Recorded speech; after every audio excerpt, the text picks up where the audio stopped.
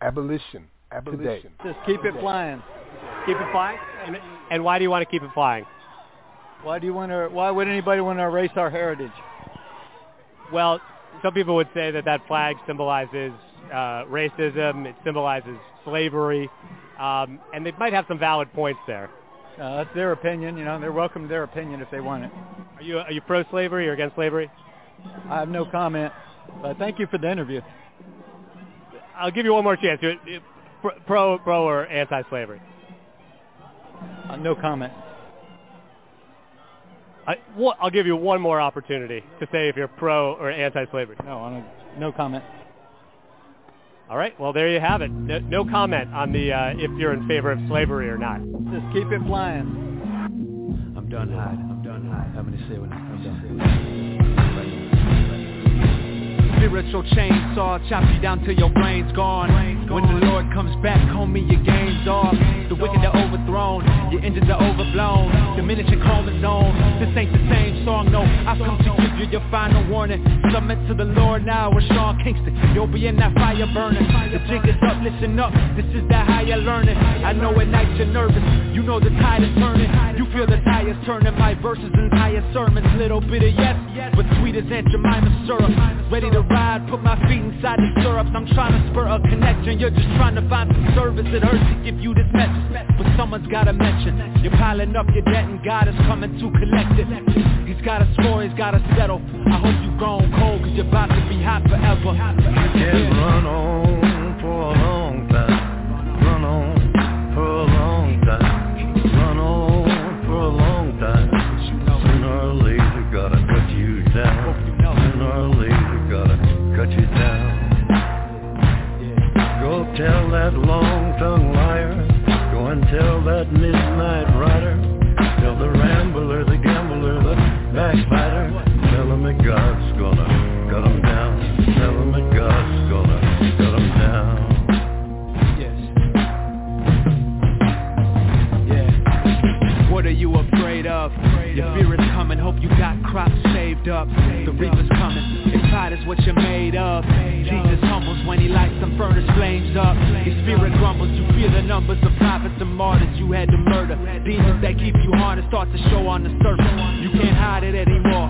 Their cries have been burned in your memory, I hope you know. Your time is determined, I have purpose to share light on every lie on this earth. So if you don't like it, you can hide in the dirt. Right with the worms, get plucked up while you're trying to work. No root is established and that is highly deserved. Everything you built up is crumbling down. Everything you saved up is worth nothing now. I hope you know by now that God is gonna cut you down. Sooner or later gotta cut you down. Run on for a long time. Run on for a long time. Run on for a long time. Sooner or later gotta cut you down. Sooner or later gotta cut you down. Go tell that long-tongued liar. Go and tell that midnight rider. Tell the rambler, the gambler, the backbiter. Tell him that God's gonna cut him down. Tell him that God's gonna cut him down. One more thing, yeah. I hope the mountains fall on you. I hope you got a place to hide out when he calls on you. Gone in the way of Cain, trust me, he's got his mark on you. I hope somebody built a fireproof ark for you. Now let me talk to you. I cling to my Bible cause I find it all true. This world is evil, and that's what the cross proves. Proselytize for secret religions up in the dark room. What is said in the closet will be heard on these songs too. God doesn't want me to tone this message down, so I'll just speak it in these raps and these letters for now. Soldier for the Lord and I know he won't let us down. Spiritual war and I don't plan to lay my weapons down. Can't wait for the day that he locks the devil down. Glory, glory, hallelujah, what a blessed sound. The time has come, my pen is out. You can try to run, but let me tell you now. Run on for a long time. Run on for a long time. Run on for a long time. Sooner or later gotta cut you down. Sooner or later gotta cut you down. Go tell that long-tongued liar. Go and tell that midnight rider. Tell the rambler, the gambler, the backbiter. Tell him that God's gonna cut him down. Tell him that God's gonna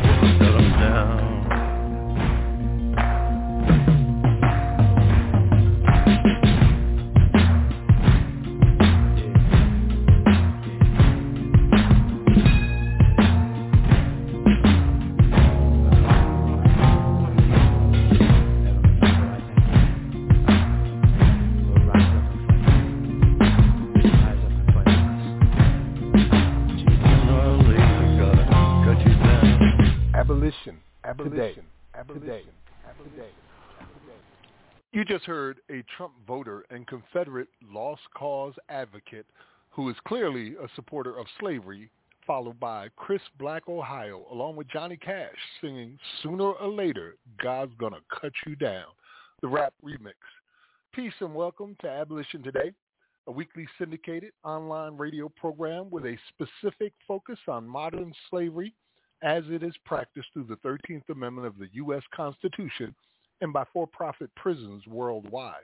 We air live every Sunday at 7 p.m. Eastern, 6 Central, 5 Mountain, and 4 Pacific. Live streams and archived podcasts are available at abolitiontoday.org and on all major streaming platforms, as well as Amazon Music. My name is Max Parthis. I'll be joined later in the program by my co-host, Yusuf Hassan. He's on the road at the minute. Today is Father's Day, and I certainly am one. And I want to say happy Father's Day to all the Abrahams and the Josephs out there, those that made them and those that raised them. Salute. It's also the night before Juneteenth. Our last 2 weeks were pre-Juneteenth episodes. In week one, we heard the lead organizer of one of the largest national Juneteenth events in the South, Juneteenth Jamal Basile Bradley. And in week two, we heard one of the leading voices in reparations who came to speak with us, Brother Chris Lotson. These two topics would normally indicate a post-slavery society, and yet both of those organizers are slavery abolitionists. Hopefully, their unique perspectives will help others gain an understanding of the issues surrounding modern legal slavery as it exists under the Slavery Exception Clause of the 13th Amendment and in 17 state constitutions. Speaking of state constitutions, tonight we're joined by Louisiana Representative Edmond Jordan, a member of the Louisiana House of Representatives representing District 29. He's the author of HB 211 and the abolition bill that came before that. As we reported last week, Louisiana's 2023 abolition bill failed in the Senate, giving us another disheartening loss in 23 like we had in 2022. We hope Representative Jordan can give us the first-hand rundown on how in the confounding Confederate states this happened again. We'll also be dropping the names of the senators who chose to vote no. Before I bring in our guests, let me give you the deets on recent events. Yesterday marked 8 years since the Charleston Church Massacre at Emmanuel African Methodist Episcopal Church in downtown Charleston, South Carolina. The Charleston Nine, as they are called, were murdered in cold blood in the church on June 17, 2015 by Dylan Roof, a man who lived only a mile away from me at the time and decided this was how he was going to start the Civil War. Then, also on June 14th, with good news, Senator Jeff Merkley of Oregon, Senator Cory Booker of New Jersey, and Congresswoman Nikema Williams of Georgia reintroduced the Abolition Amendment in Congress to end the exception in the 13th Amendment that still allows slavery as a punishment for crime. It has been a heck of a week, and I'm looking at the board to see if either my co-host is in or if Representative Jordan is in, and I don't see either one of them. So throughout the night, we'll be discussing a number of things that have been going on, particularly happening in Louisiana and Ohio and nationwide. There was recently a DOJ report that came out about Minneapolis, Minnesota, showing just how corrupt the police there are and the patterns and practices of discrimination, racism, brutality, exploitation. All of these things came out. And I know it's a little mind-blowing when you hear that, but, you got to put it on the list of things black people already done told you, like we've been telling you. And it's not just Minneapolis. I did a little research yesterday, and I was looking at, since the Ferguson report, the DOJ, when they investigated Ferguson and found much of the same thing there, I found 30 different cities where the Department of Justice has investigated and found the same thing just since Ferguson. So they're talking about these patterns and practices of brutality, but yet they can't see the patterns and practices happening nationwide, or they're ignoring them and not telling us. But I ain't blind, and I know how to do my research. So as I said, 30 different states that had these patterns and practices. Matter of fact, let me give you the names. Minneapolis, Minnesota, Louisville, Kentucky, Chicago, Illinois, Columbus, Ohio, Warren, Ohio, Ferguson, Missouri, Kansas City, Missouri, Baltimore, Maryland, Springfield, Massachusetts, Worcester, Massachusetts, New Orleans, Louisiana. The Louisiana State Police, y'all remember that with Ronald Greene, which is ongoing right now.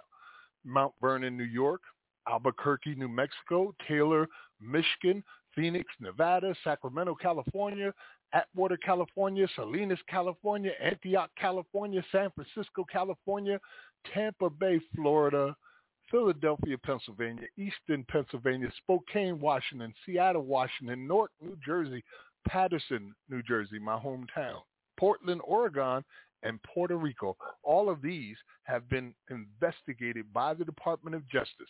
Between 1994 and 2017, the Department of Justice had 69 ongoing or completed investigations of state or local law enforcement agencies. The federal government closed 26 of these investigations without a formal finding of misconduct. A total of 41 agreements were made between the DOJ and effective agencies, and about half of those agreements are consent decrees, just like they're getting now in Minneapolis, while the other half involve memorandums of understanding between the Department of Justice and the investigated agencies. And, you know, the Department of Justice is effectively a paper tiger. They don't really do much, it seems like. They come out, they do these investigations, they say, hey, they're robbing you blind, they're exploiting you, they're using you as products in a, resident to prison scheme that they're going on. There's more warrants in your city than there are people. And the police have quotas, and the prisons have quotas, and so many of these things that get uncovered, the murders, the death, the killing, and yet nothing ever happens of it. It seems like nobody ever goes to jail. Nobody is sentenced with anything. And this is the federal government. I mean, where are your teeth? And again, as I mentioned earlier, their whole thing is to study these patterns and practices within the police departments across these cities, and yet they can't see the patterns and practices happening all across the country. And I find that hard to believe. All right, I'm still looking for our people to call in right now. So what I'm going to do is take a moment and play the most recent advertisement for our federal arm of the Abolish Slavery National Network from Worth Rises. They have a series called Except for Me, and they put out a powerful commercial. I'll play that, and then it'll be followed by Free from Goody Mob. And it'll give me a second to try to get my people in. We'll be right back after this. You're listening to Abolition Today, abolitiontoday.org with Max Parthas. Abolition Today. The 13th Amendment has been a letdown for many, many millions of individuals in our country. I thought that slavery, that Lincoln freed the slaves, right? I had no idea that there was an exception clause to the 13th Amendment. I didn't think of it as a real thing. It's not like people are actually going to be enslaved. Slavery never ended. It evolved. It changed. It tricked us into thinking that it doesn't exist, and right under our nose has been right there. Honestly, working in prison made me feel like shit. It was traumatizing. Where else can you make somebody work for free? And if they don't work, you can lock them up, or you can even beat them up. You have no ownership over who you are as a human being. The culture of that place led me to believe that I was worthless. I felt the weight of being less than, being a beast of burden, being 3/5 of a person. You were not allowed any days off. You were not allowed any sick time. Organizing workers was strictly prohibited. They locked down the prisons. Nobody gets phone calls. Nobody gets showers. The incarcerated person is always wrong. You're not even considered a worker. I would work a day for a staff. I went without for that entire time I was locked up. I walked out of prison after 12 years with $40 and a bus ticket. That's all they gave me to try to rebuild my life. The 13th Amendment represents a concession for me, and I think millions of other formerly incarcerated people. This concession has to change. If we are against slavery, we have to be against it in its entirety. It would mean everything to me to end the exception. It means this country reaching its greatest potential. We're going to keep working until we all agree that it's not okay to have slaves. The 13th Amendment abolished slavery, except for me. Except for me. Except for me.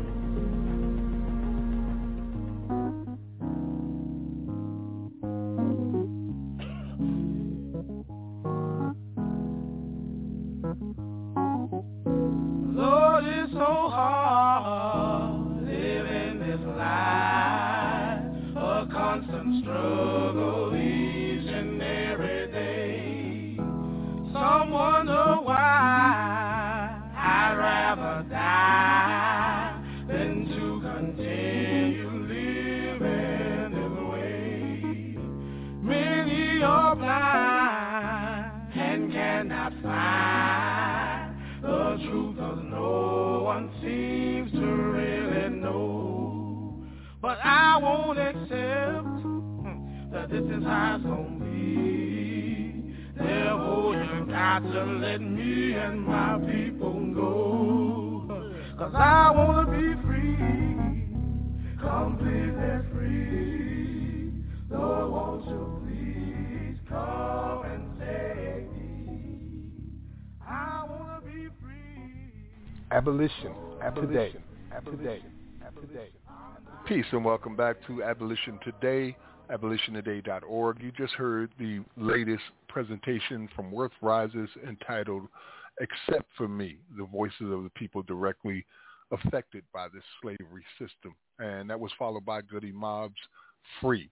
I am now joined by our guests for this evening, Louisiana Representative Edmond Jordan, a member of the Louisiana House of Representatives representing District 29. And as I said earlier, he is the author of HB 211 and the abolition bill that came before that.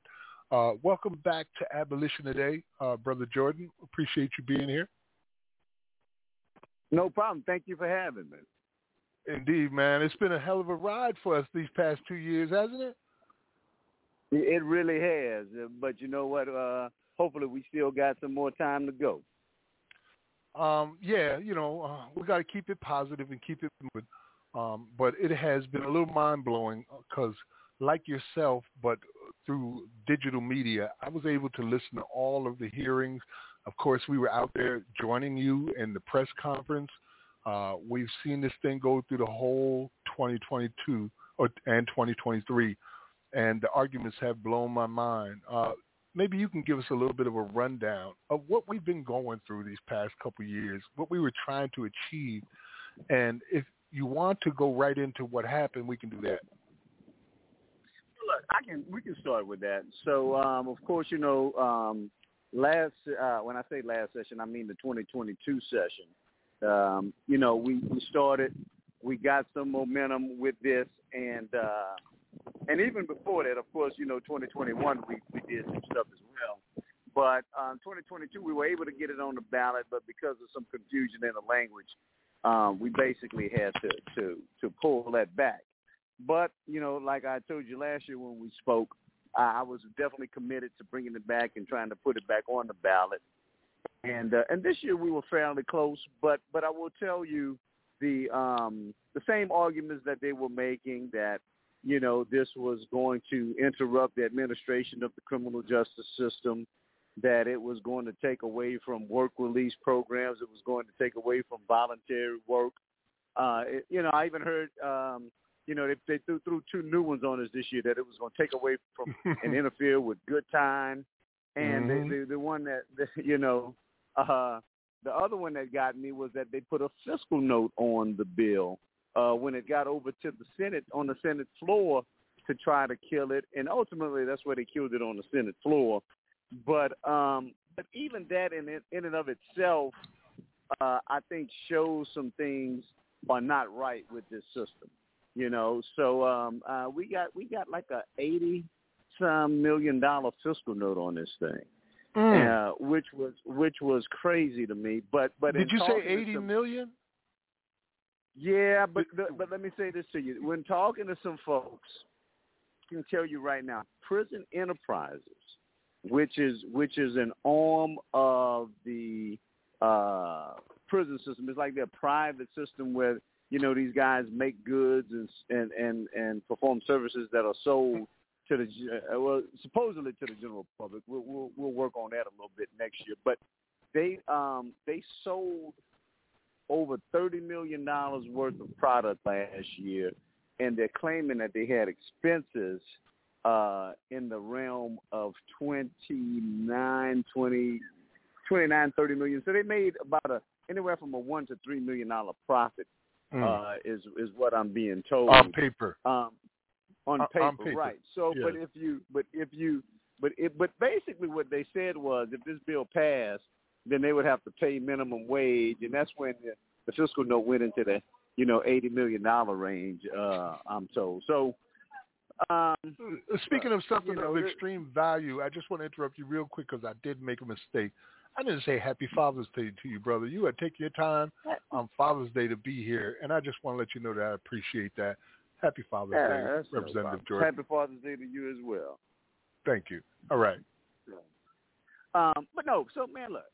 So these are the things that we're doing, and let me just say this. Speaking of Father's Day, look, Max, we you and I are doing this, but and look, not to make us out to be some folks that are just sacrificing, but the truth is, we're doing this more for our kids and our grandkids than we're doing this for ourselves at this point in life. So, so me taking time out on Father's Day is to me is really nothing, because I mean, we're doing this for the future and right. trying to make the future better than the present and certainly the past.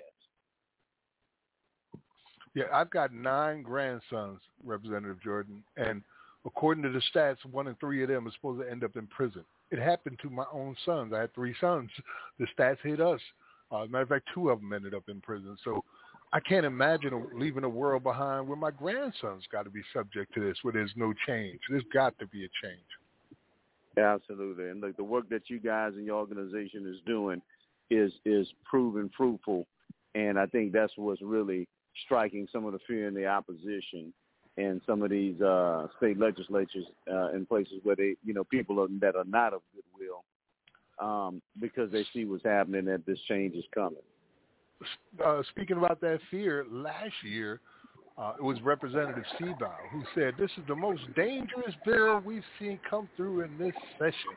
And he was so concerned that if we allowed to pass removing the exception clause for involuntary servitude, that everybody would be able to get out of prison free because they'd be able to challenge their sentencing, which was a sentencing to hard labor. And you explained to them right. in detail that, that only affects about 30% of the population. It's a matter of where you're being sent, not so much as what you're doing, but where you're being sent. And now, this year, they perfected their arguments and added more. Oh, my God. It was amazing to hear some of the things they were concerned with, like, are people going to be suing us? They tried at one point to get you to swear before God and 2 other racist white Republicans that you would not take the exception that they put in there out of the bill during the Senate. That's it. Remember that? And of course, I wouldn't commit to that. And look, like I said, here's the problem that we have, and even if you see the things that they're doing outside of the bill that we had, but pay attention to the bills that they had that are trying to reverse some of the criminal justice reforms that we did just a couple of years ago. Look, I think you're well aware, Louisiana, the incarceration capital of the world, and we were able to do some criminal justice reforms a few years ago that took that designation from us. I think this last year we went back to the top again, and they're reversing some of that. But here's what you have to pay attention to. again, like I said, 70% of DOC prisoners, 65 to 70% are going to parish prison. So that's the whole thing about the hard labor, not without hard labor.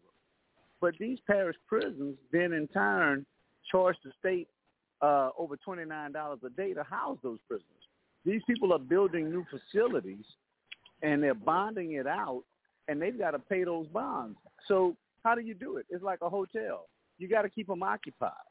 And because of the reform movements that we've done, less nonviolent criminals are going to jail. And if they're not going to jail, then you're not getting that $29, $30 a day. If you're not doing that, how are you paying that bond off? So all of this comes back to the almighty dollar. That's what they were worried about. If people will sue them. I remember the conversation you had about the lawsuits, and you were like, well, people are suing right now. Like, things going to change in that.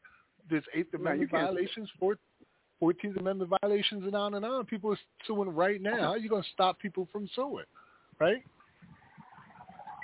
That's it. People will sue for anything. Doesn't necessarily mean that they have a valid argument.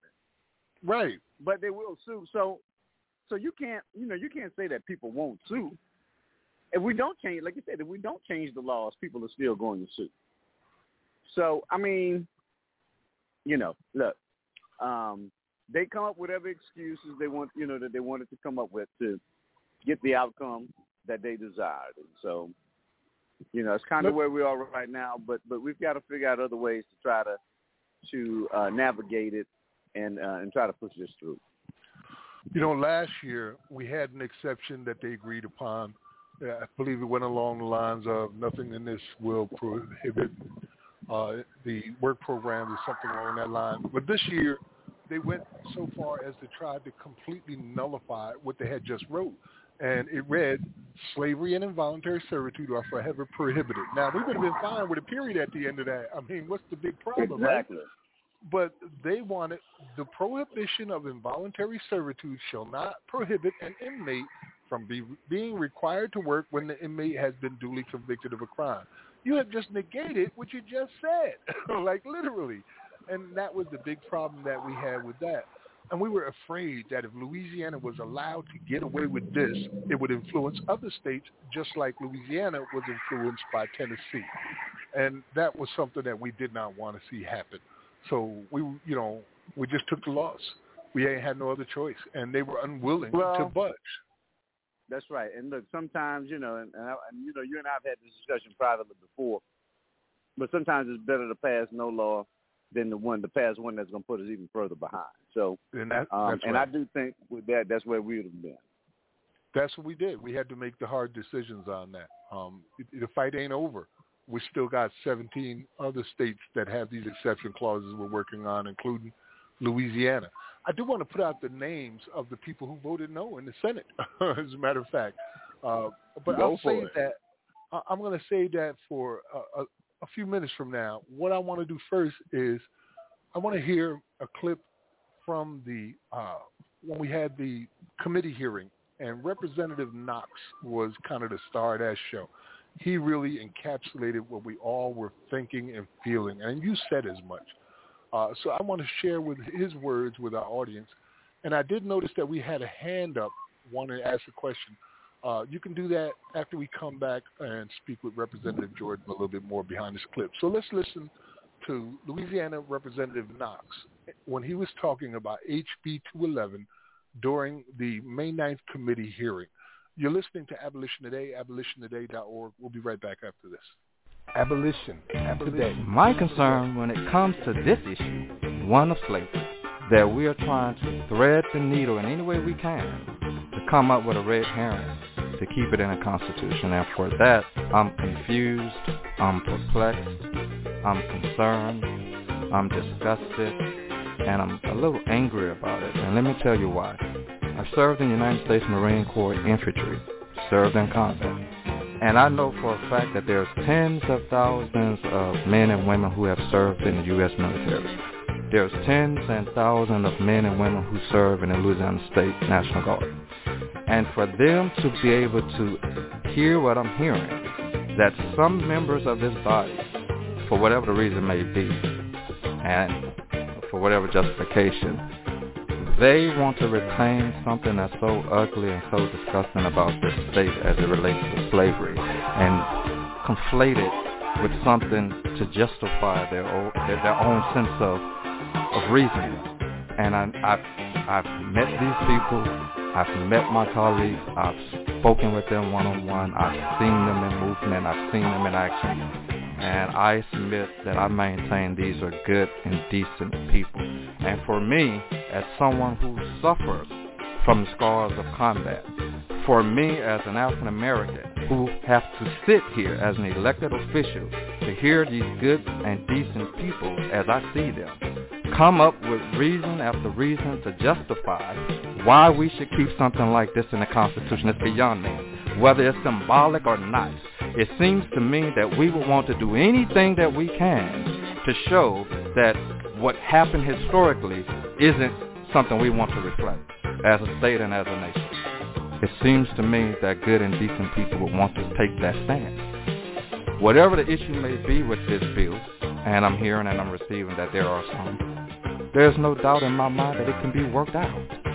But the fact of the matter is what you're trying to do, Rep. Jordan, is to symbolically, to use the term that's been used previously, to send the message that this state recognizes the horror of its past. This state does not want that black eye, does not want that stain to continue. That's how I see this.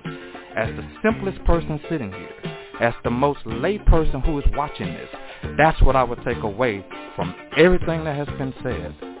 And to see you sit there, repeating yourself, time and time again, what this bill is not, I'm disheartened by the fact that you keep getting the same question to tie it to something that is not. So people can put at ease whatever vote that they're intending to take about this. I find that to be abhorrent. I find it to be disgusting. I find it to be outrageous, to be quite frank about it, as a combat Marine.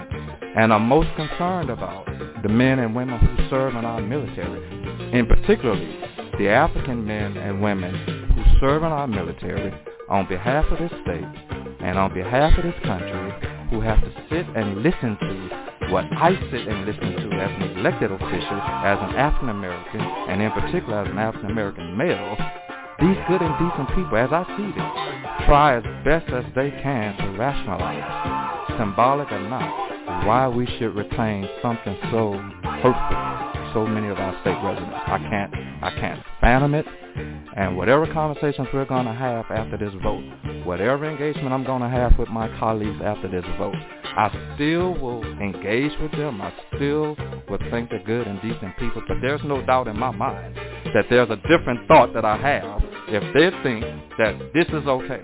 Because what it all comes down to, in my observation and my impression, is that some people don't care about how other people feel in this state of Louisiana in particular. Some people are not as concerned about, as you indicated earlier, your son, your daughter, how they have to live in a state that does not want to recognize its past sin. I can't fathom that. And Mr. Chairman, I'm going to wrap up, but I do want to make it clear that I am embarrassed, not just for my colleagues, but for those who believe that the group of people that are most impacted, that their feelings are not taken into account, that the feelings and aspirations of their children and their children's children, that it has no regard to that. Abolition today. Welcome back to Abolition Today. That was Representative Knox speaking about HB 211. I'll go ahead right to you, Brother Jordan. Your thoughts, because you were right there. He was talking to you, and I know you was feeling it. Yeah, absolutely. So look, that's Alonzo Knox, one of our newest reps out of New Orleans, a strong brother.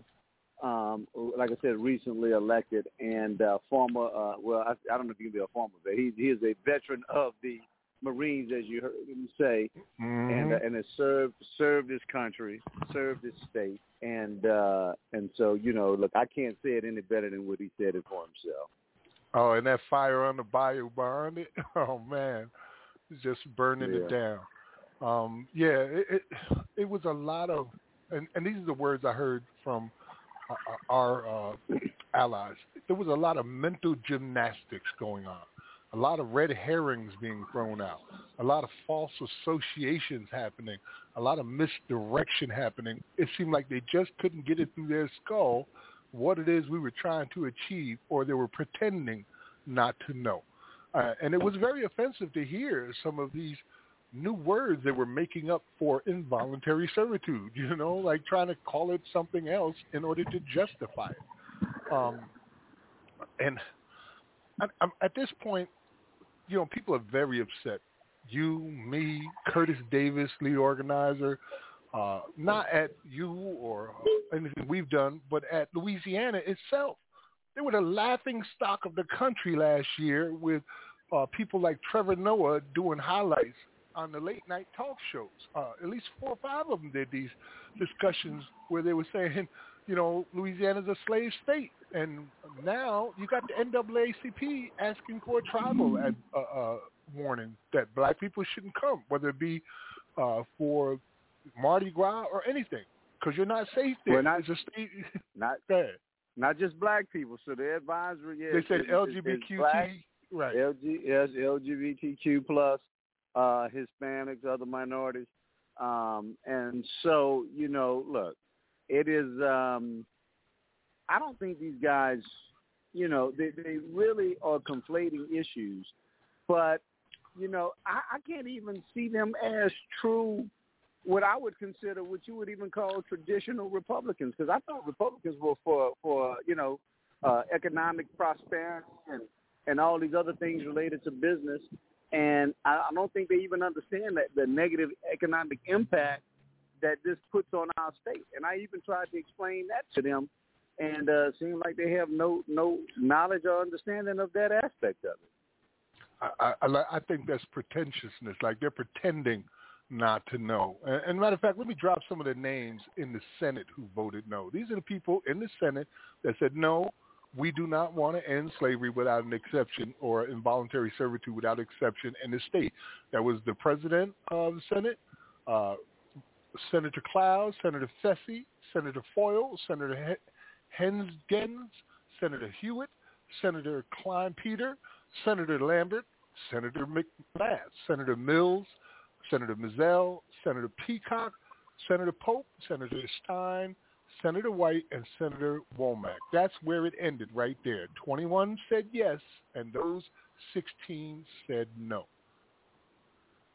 And let me explain to folks, even though it was 21 to 16, because it's a constitutional amendment, you've got to get 2/3 votes on both sides of the legislature. So the House has to do it and the Senate. So we were 5 votes short. We needed 26 in order for it to get on the ballot.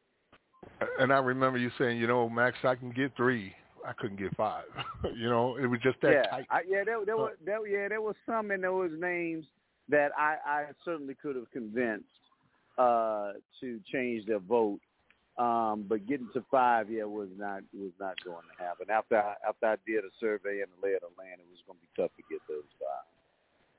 Yeah, they was. And I was listening. And even with the posture, and I'm gonna tell you, we would have had to change it to even pick up more than 5 or get at 5. We'd have to change it to such a point to go back to your earlier statement.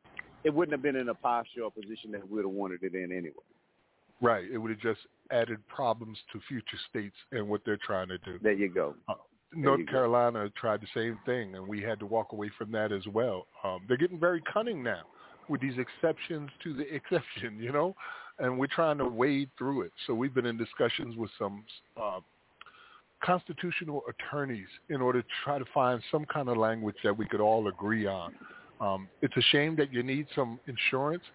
And, I was doing research on Louisiana back to the founding of it, and there was a particular document that I was recalled, the Senate debate on the Breckinridge Bill for the government of Louisiana in 1804. And the conversations in there were very like the conversations we were having in 2023 over slavery and involuntary servitude. Well, let me tell you something, and I can tell you I've had some subsequent conversations.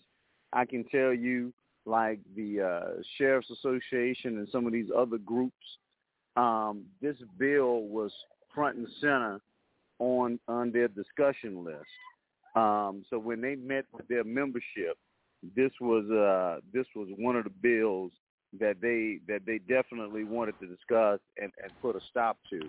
And look, not just in Louisiana, and a lot of these states, these sheriff's associations, these guys are a powerful group within state legislatures. And so, again, this gets directly at their money, at their power, and at their influence. And this becomes a threat to them, even though it's unwarranted. But then when you get down to the money aspect of it, look, they've run the numbers, and I'm sure they've met with some of their accountants, and they know the economic impact that it has directly on them.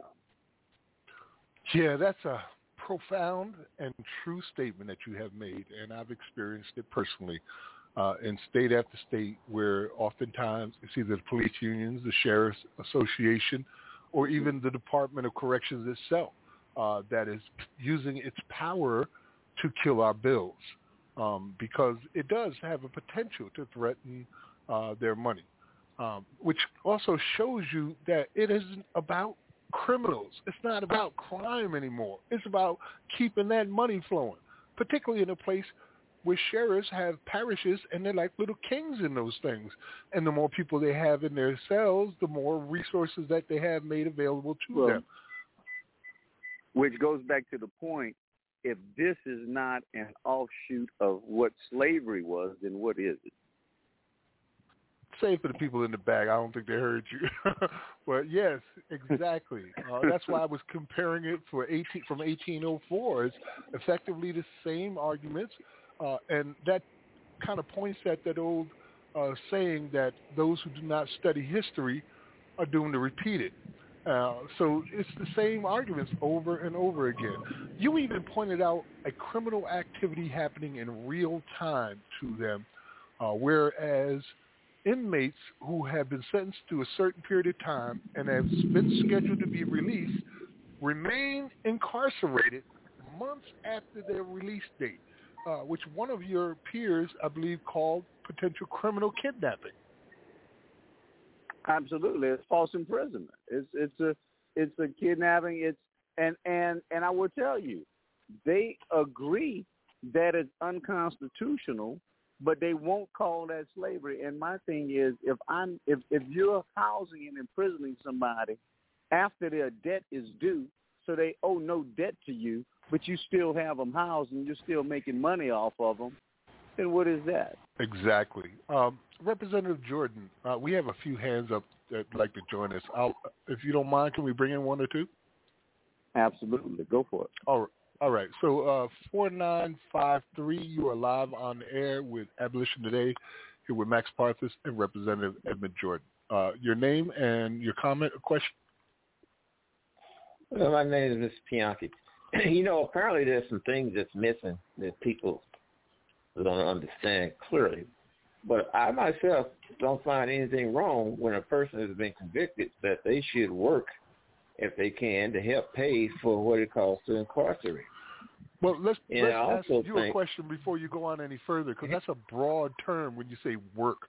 Do you mean work as in clean up, do the laundry, do the cooking, or do you mean as work for McDonald's, work for Burger King, work for AT&T? I don't think they should be working for McDonald's. I think whatever they can do to offset the cost of taxpayers to house them, they should do it. And another thing, I think that the victims of these crimes that was committed by these people, they should file civil lawsuits in order to get restitution from them that way.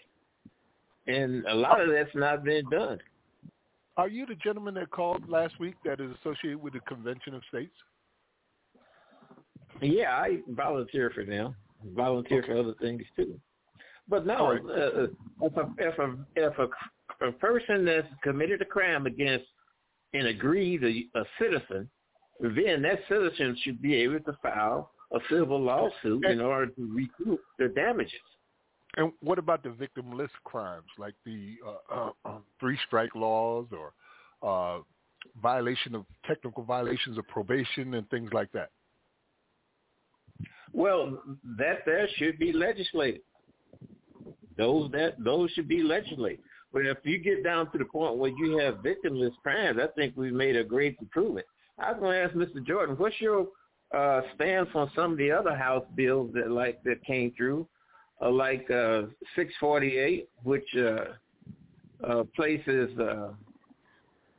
it was against a child under 18 having to undergo gender reassignment and puberty blocking judges, more or less. And also, how about 537 that prohibit foreign adversaries from purchasing, leasing, and acquiring land in Louisiana?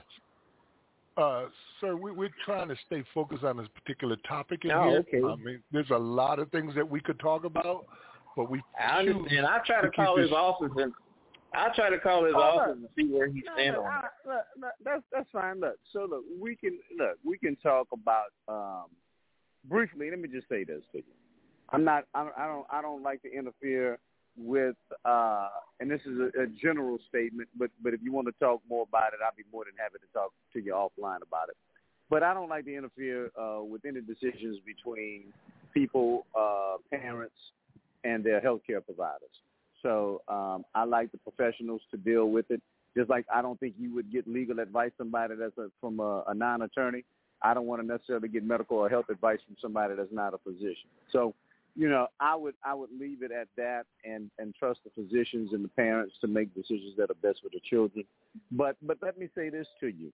We talking about other bills. Let's talk about a bill that had 17-year-olds, and this goes back to this point, Max, because I'm gonna bring it back and keep it on topic. We had another bill that Seabar and Stuart Cathy participated in, and hopefully this bill will get vetoed by the governor, that had 17-year-olds being housed in adult prisons. Now, when you're talking about, look, we can make a distinction between violent and nonviolent crimes, and even though I'm not necessarily in agreement with it, but if you told me it only applied to violent criminals, I might say, okay, well, I can see where an argument could be made for that. But this also applies to nonviolent offenses. So now I can have somebody 17 arrested for a nonviolent offense, be housed in a and not convicted, just charged or arrested. Have them housed in an adult prison. So I mean, look, what are we really doing? We're really turning back the hands of time. We're not being progressive, and I don't mean like big P progressive. I mean, we're really not being progressive. We're being regressive in some of the steps that we're taking. We're doing things that are known and proven not to be a deterrent to crime, not to reduce recidivism, not to reduce our crime rates, but really just to be punitive and to help folks make money. Well, I agree with you. I agree with you on the one that you just laid out with the 17-year-old. Well, I'm going to try to call your office, and maybe we can sit down and have a conversation on some of these. I don't ever run from a conversation. I'll be happy to have any conversations related to my legislative duties. You have a happy Father's Day, sir. Happy Father's Day to you, too, bro. Thanks for calling in again. Appreciate it. All right, we'll take one more call. 8930, you're on Abolition Today with Max Parthis and Representative Edmond Jordan. I also think my co-host is in, Yusuf, as well. But go ahead, state your name, question, or comment. Hi, this is Karen. Hi, Karen. Max. Happy Father's Day, Max. Since the moment I met you, I've been calling you the father, not Father Abraham, but a father of the movement. So thank you so much, Max. And Representative Jordan, my name is Karen. Nice to meet you. Can you hear me? Because my Aaron. All right, good. I can hear you. I have a quick question for you because the Beehive is coming to Louisiana, and because her mama's Louisiana, and that's the last stop of the Renaissance tour of Beyonce. And you said that the people that are being persecuted are not just Black folks, which is the LGBT community. And as far as I know, the Beehive is a very colorful people.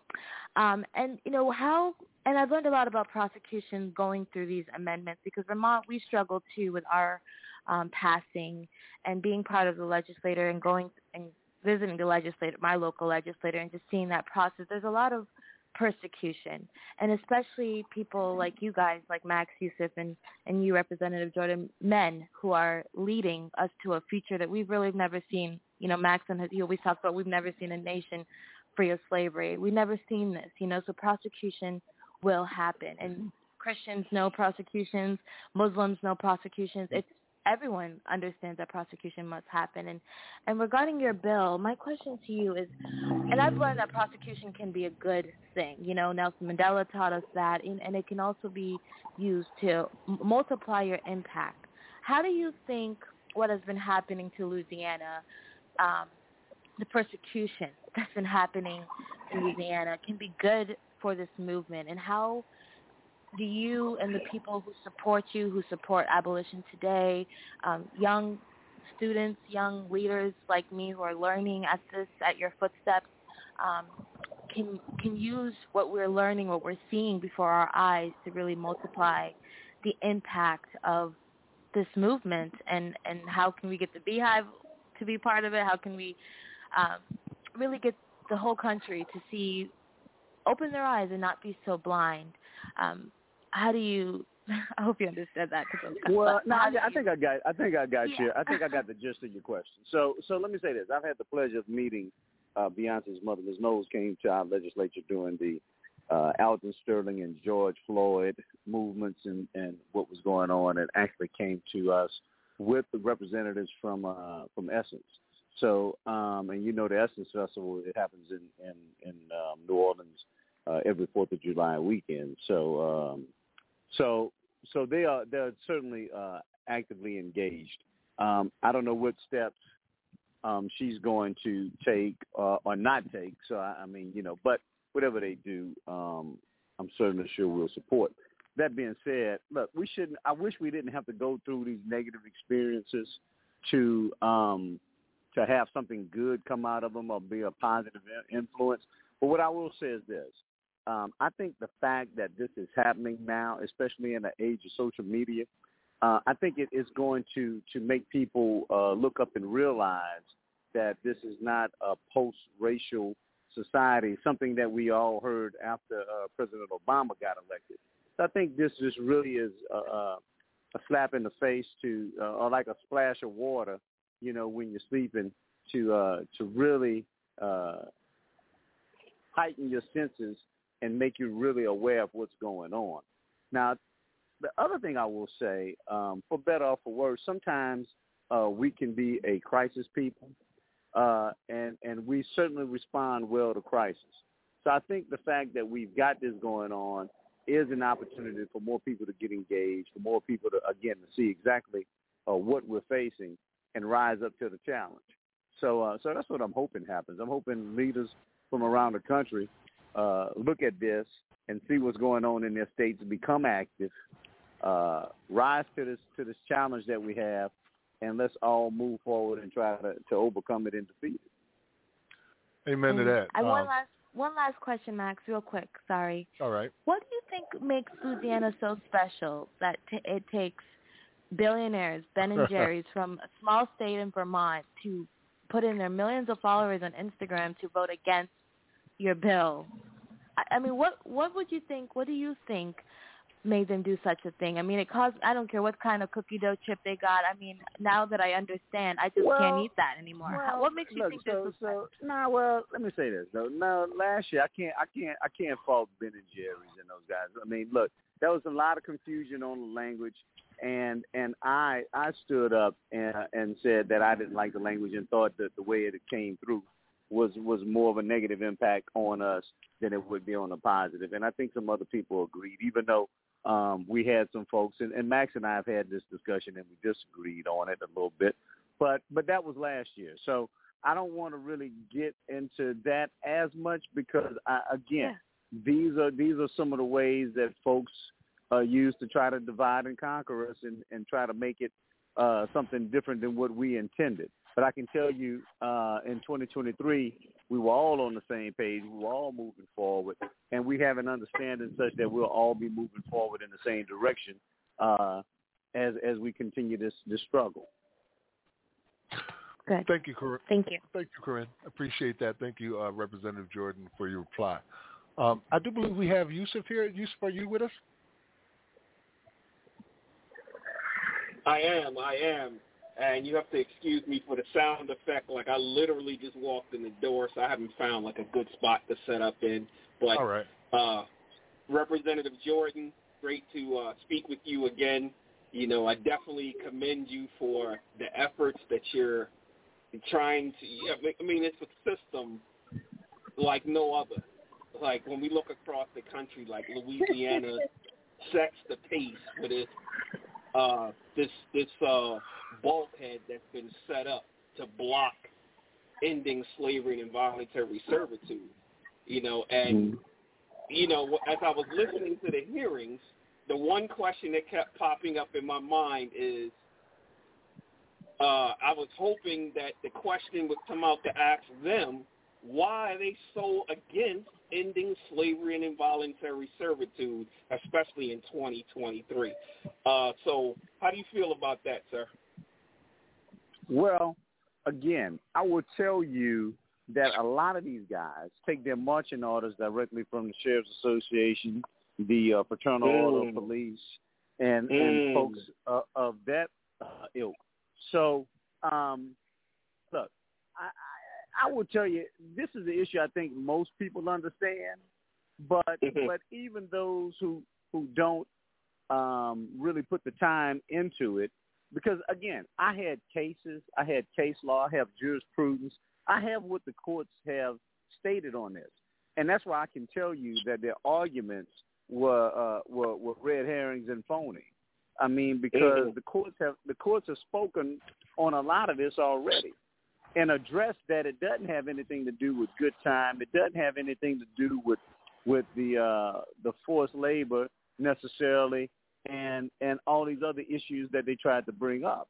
And they will tell you that involuntary servitude, as written in the Constitution, is considered a badge or an incidence of slavery. So it's more akin to slavery than it is anything else. And so we got a lot of lawyers on those committees, but those guys are not going to take the time to research it for themselves and see what the answer is, because they've already been told how to vote on this issue. Well, let's hope they're listening in today. If you're listening to the sound of my voice, one of the things you could do is Representative Seaball is running for office.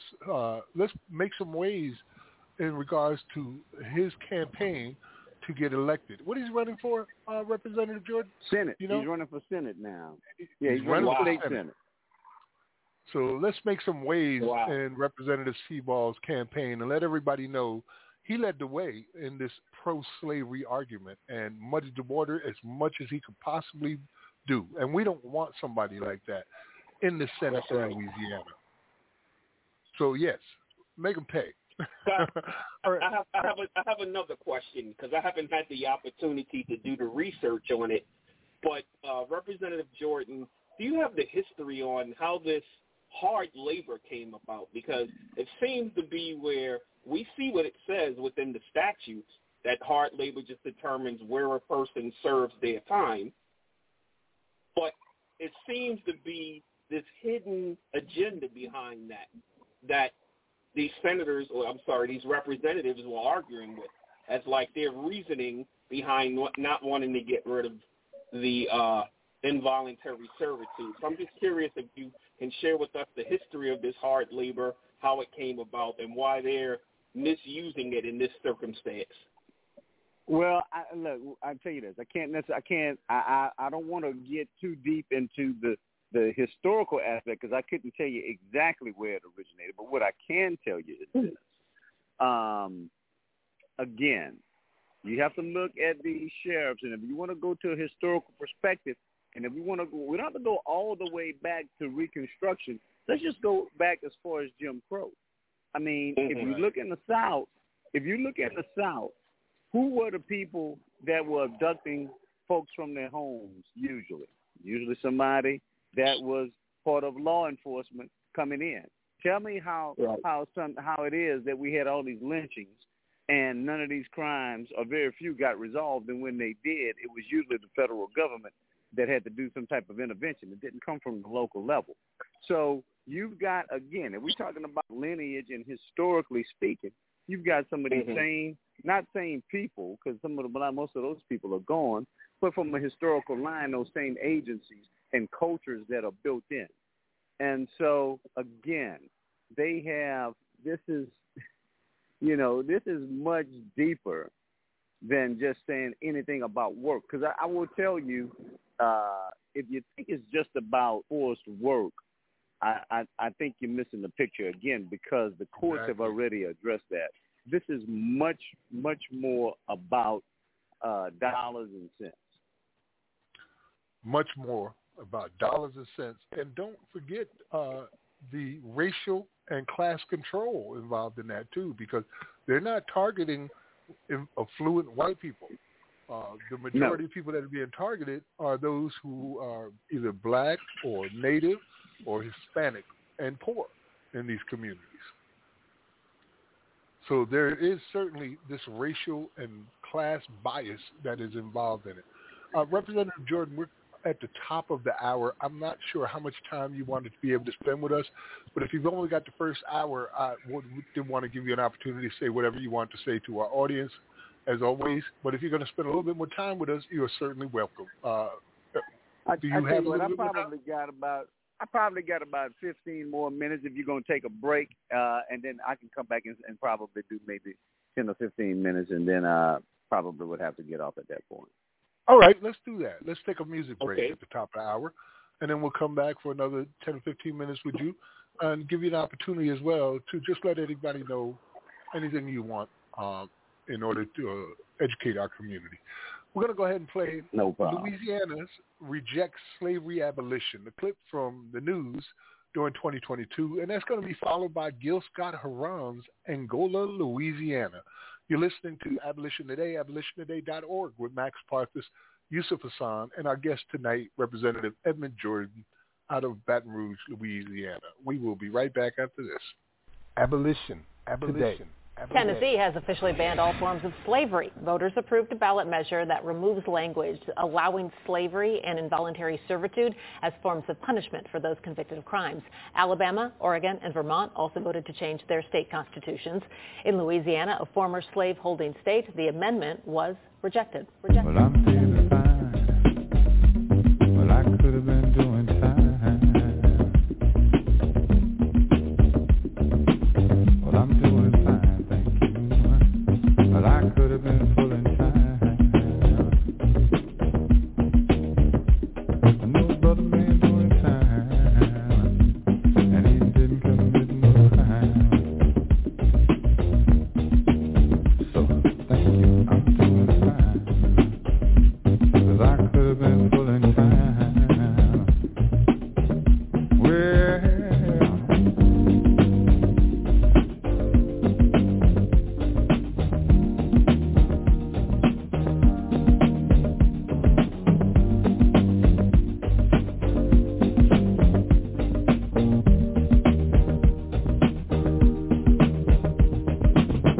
I've been painted a picture of Angola, Louisiana. Pictures of deals in back alleys where politicians often hide. But it's much more important to me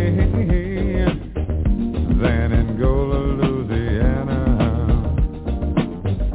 Got a lot to do with justice, but more with Gary Tyler's life.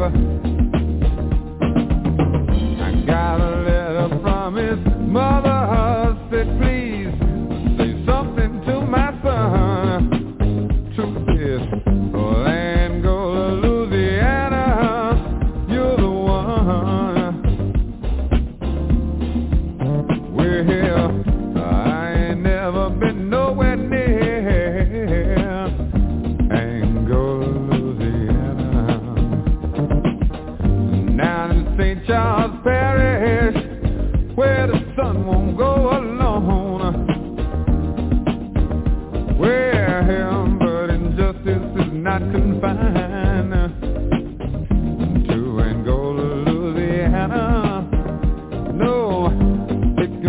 talk in your living room, as long as it's around your home.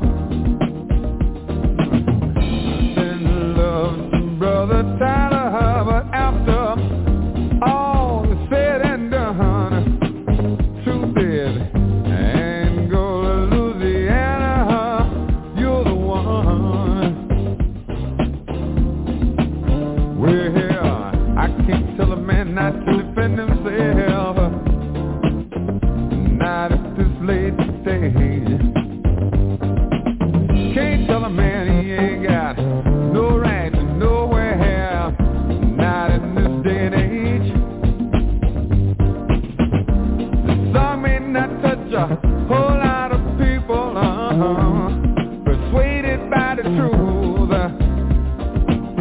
but take a look at what's going on, people, 'cause this all could happen to you, yeah. Truth is be now, I've been painted a picture of Angola, Louisiana. Now in St. Charles Parish, where the sun won't go alone, yeah, but injustice is not confined to Angola, Louisiana. Well, it could be in your living room, Brother Tyler, hold on, be strong, you're not alone. See, I've got a letter from his mother that said, please say something to my son. The truth is, well, Angola, Louisiana, you're the one. Seems like I said again, Angola, Louisiana, sure up the one. Never been another one like that one, say like Angola, Louisiana, sure enough the one. They said the blues is sure enough news down there. Angola, Louisiana, sure enough the one. One for Louise, don't forget Anna, please. Angola, Louisiana, say, well, I'm doing fine, 'cause I could have been doing time. Yeah. Angola, Louisiana, say, could have been pulling time down there where the sun shooting up, don't shine. Yeah. Angola, Louisiana, feel like, well, I'm doing fine, could have been pulling time. I'm doing fine, could have been pulling time, but I'm doing fine. Abolition today. Welcome back to Abolition Today. That was Louisiana Rejects Slavery Abolition. And that was followed by the one of my mentors and heroes, Gil Scott-Heron, the spoken word artist, doing Angola, Louisiana. You're back with Abolition Today, abolitiontoday.org with Max Parthas, Yusuf Hassan, and our guest today, Representative Edmond Jordan. Brother Jordan, the music is fire, right? Yeah, look, you know what? And I think you and I talked about this. I just a few weeks ago we had another bill dealing with the non-unanimous jury and trying to make it retroactive. Well, as a part of that, we went to visit about 40 or 50 guys at Angola. We went onto the grounds in Angola to meet with them to talk about their sentences and how they wanted that bill to look coming out. So anyway, yeah, that's a interesting song. Yeah, it's amazing how Louisiana's representatives there and the legislators don't see what the rest of the country sees. So, like, there's articles that have come out recently from the Atlantic, for instance, and it's titled America's Slavery Reinvented. And guess who they point to as the prime example? Louisiana, particularly in Angola. The New Yorker came out with Angola prison and the shadow of slavery. They keep using your state as the example of how slavery persists in the United States today. Is there is there some kind of mental block going on with the legislators who don't seem to understand this? No, I don't think it's a mental block. I think it's by design. So, here's the thing. When we talk about, and of course, we changed our non-unanimous jury system. And for those who don't know, when I say Please that, tell them. Let me say this. Louisiana and Oregon were the only two states in America where you could be convicted of a felony by less than a unanimous verdict. So if it was 10-2, you were deemed convicted. And this all came out of Reconstruction when blacks, and we're talking about Juneteenth now, when blacks were emancipated. They didn't want many blacks serving on the jury, and said basically, well, we get a couple of blacks serving on the jury, it won't matter anyway, because it used to be 9, and in fact, when it was first instituted, it was 9-3. So even if you had 3 blacks serving on the jury and they all voted not to convict you, to find you not guilty, it didn't matter. The 9 whites said that you were convicted, Later, it was changed in the Constitution, I think, of 1974. It was changed to 10-2, but still the same premise. What they were trying to do was make sure even if there were 2 blacks on the jury and they deemed you not guilty, but if the other 10 whites deemed you guilty, then you were guilty. So we changed that back in 2018, but in order to get that bill passed and get it on the ballot, and we had cases in the court talking about whether it was going to be made retroactive. We had to say it wasn't made retroactive. Well, then at the United States, the Supreme Court kicked it back to the states on the issue of retroactivity.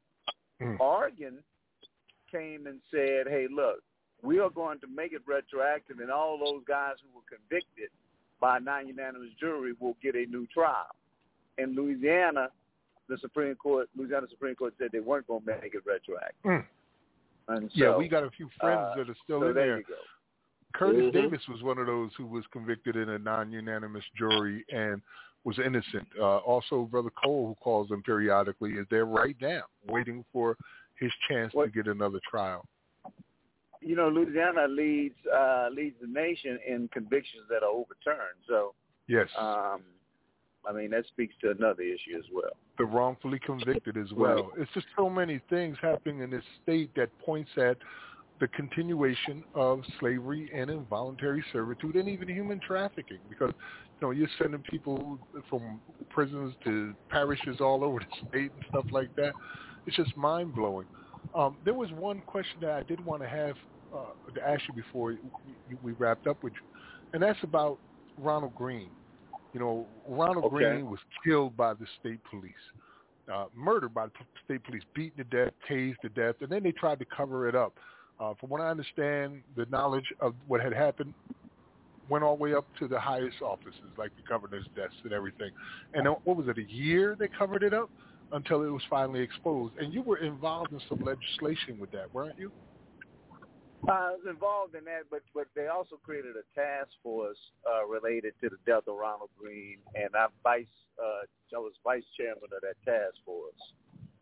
And so technically it's still ongoing, but we haven't had hearings on it because the chair has not called another hearing on it. It's been probably 9-10 months now. Wow. 9-10 months, no hearings on it. No, and we had quite a few hearings, but we still had a few to still wrap this up and give a conclusion. And I think Ms. Harden, Mona Harden, who is Ronald Green's mother, I've spoken to her and the family and told them they certainly deserve at least that much. So hopefully between now and the end of the year we can make that happen. I'm not as confident that it will, but we're going to continue to push for that as well. It's instances like this that traumatize people all across the country, particularly black people. And I was listening the other day to some advocates who want to work with the police to try to clean things up. And they were saying, we've got to rebuild trust. We've got to rebuild trust. And I couldn't help but think to myself, when in the history of the United States have black people trusted police? Like when? What are you rebuilding? Yeah. You want to initiate trust, not rebuild it, because it's never been there. Am I wrong? No, I don't necessarily think you're wrong, but I don't even know if it's a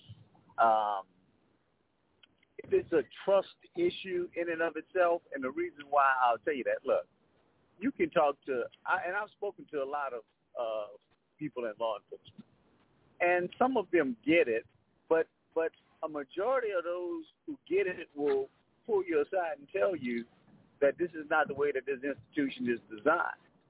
So institutionally, we have a problem where, in my opinion, regardless of trust, because I think trust is a component, but regardless of trust, you still got to get out there and change some hearts and minds and re-educate people. Really, I think they've got to be retrained and re-educated. And if you don't do that, you could have all the trust in the world. The institution and the system is going to take over as it's done from the beginning. Well, Representative Jordan, we are certainly traumatized and we are stinging from this loss. But, I've been involved in a lot of losses over the years in these efforts. Louisiana is going into, is it the third try now in 2024 or is it the fourth? You know what? It really is the fourth, I think it is, if my memory serves correct. This 2024 would be the fourth try. Fourth try. But in Ohio, we're on our fourth there, too. And then we're getting a lot of traction in Ohio. In New Jersey, we're on our third effort. You know what I mean? These things don't happen overnight. They're not easy. We're literally changing state constitutions to abolish slavery for the first time. And we need miracles to make that happen, and sometimes we get them. So I'm not going to take it as the fight is over, but now I'm just more fired up to get this done. If we can do it in the last bastion of Confederacy, Louisiana, we can do it anywhere, and I believe we can get this done. But we're going to have to make some waves with these senators who are like Seaball, who are running for senators now. We got to affect those elections. Representative Jordan? Right, that'll get their attention. No, exactly. I think you hit it on the head, but I do think that we've got to, we're going to have an opportunity from the aspect of we're going to have a whole bunch of a turnover because everybody's going to be up for election this year. So hopefully we'll have enough turnover and a new term will start in January. And so we have some other people. Hopefully we'll get more like-minded people to get involved. And if we can get these House and Senate maps implemented, we'll have more minority representation as well. So that'll be good. Amen. If there was ever a year that you needed to get out and vote, 2024 is going to be it. Everybody's up for re-election in Louisiana. Representative Jordan, I want to give you the opportunity to just say anything you want to say to our audience as well as us, because you are a brother that is very learned and wise. And if you want to send them to something of interest, them to maybe help with, just let us know. No, well, look, I'll keep it brief. Again, I want to tell all the fathers out there happy Father's Day, and start with that, and hope they're having a blessed day today. But that being said, I would tell you, as much as they try to discourage us and try to sway us not to pursue these endeavors, I just think it's something that we got to continue to do. I think it's the right thing to do. Somebody asked me, what are you really trying to accomplish by this? And part of the argument is, well, if it's symbolic, it doesn't really mean anything. Well, my thing is, if it's symbolic, then why do we fight? If it's only symbolic, then why do we fight so hard against it? I use the example of, why did they name these schools and these monuments after Confederate generals like Robert E. Lee? I don't want my daughter going to a school named after Robert E. Lee, just like I don't want her to be in a state that still condones slavery and involuntary servitude. So, that's right. I use the example of if we were in Germany, we would not have any problem getting rid of symbols of Nazism. And I think most people understand that. But, and look, I'm not trying to compare pain, but black folks experience pain just like everybody else. And so we should not have to be subjected to that. And so I think, look, we'll continue to fight this, and people can make the arguments that they want to make as to why it has no effect or little effect or why we're continuing to try to push this forward. But I think people of right mind and right consciousness understands this and what we're trying to do. So that being said, I would just encourage everybody. I don't care if you're in California. I don't care if you're in Louisiana. I don't care if you're in North Carolina or wherever. Get involved with these state legislatures, whether it be via email, whether it be showing up in person, whether it be phone call. There are ways that you can certainly get involved and be active, short of actually showing up at the legislature. It's always better when you do, but get on their radar and let them know that this is an issue that's important to you. And if we can motivate and get people together and coalesce around this, I think, look, ultimately, just like some of these other states that have passed it, we can do it as well. Indeed. Thank you very much, Representative Jordan. We appreciate your time here on this Father's Day on the eve of Juneteenth to spend it here with us talking about this issue. Hopefully our listeners understand a little bit more about what has just occurred and why it has occurred in the state of Louisiana. And also that we need your assistance to make some ways to make changes now in the elected officials there so that we can have this can be done in our generation for our grandkids and our children to come and those who haven't even been born yet that will be subject to this insanity. You have a blessed Father's Day, brother, and I look forward to talking to you again.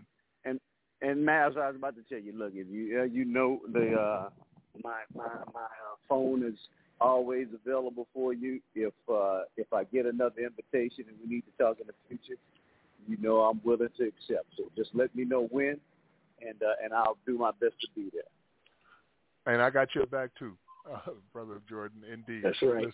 Let's get it done. All right. You have a blessed day, brother. And what we're going to do then? What we're going to do then is we're going to go take one more music break, and then we'll come back and we'll have a little discussion and open up the phone lines. So, we were talking about the other states that are doing great right now in their movement forward. One of them is Ohio. So let's listen to a representative of Ohio Families Unite for Political Action and Change, and that's going to be followed by Crosby, Stills, and Nash's live performance of Find the Cost of Freedom. You're listening to Abolition Today, abolitiontoday.org with Max Parthas and Yusuf Hassan. We were just joined by Representative Edmond Jordan out of Louisiana, and we'll be right back after this. Abolition Today. Did you know that in Ohio, legal slavery as a form of punishment is still allowed in our criminal legal system? Yeah, you heard me right. Legal slavery. It's literally in our state constitution. And we had a video that went viral maybe a month or two ago at this point. It feels like forever ago, but it's not that long. State Rep Brian Stewart is a big proponent of legal slavery and brought it up out of nowhere in committee. And as a result, we sent this bomb-ass letter with a lot of our partners basically being like, no, we're not enslaving everyday Ohioans. We're not enslaving any Ohioans, period. We need to end that practice, fix our Constitution, and guess what? Democratic Rep Dontavius Gerald introduced House Joint Resolution 2 to end legal slavery, the form of punishment, in Ohio, and has a Republican co-sponsor, Rep Bill Plummer, which means this baby might actually go somewhere. So we're going to need your help. We're going to be doing testimony. We're going to be going into that committee room and just packing the room with supporters. And we're going to be doing public education. If you're willing to help, please DM me. It's going to take all of us, all hands on deck to, can you believe it, actually end slavery in Ohio. Stay the course and stay strong. Find the cause of freedom. Buried in the ground. Mother Earth will swallow you. Lay your body down.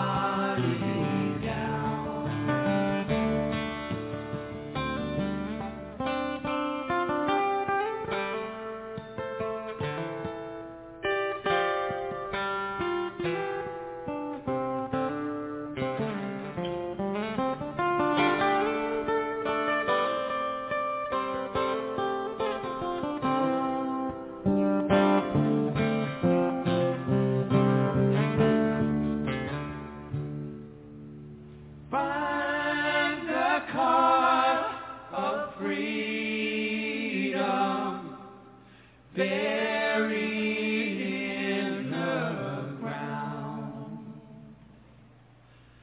Mother Earth will swallow you. Lay your body down. Find the cause of freedom buried in the ground. Mother Earth will swallow you. Lay your body down.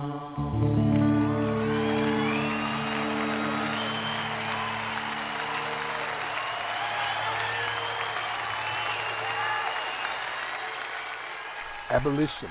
Today. Wow.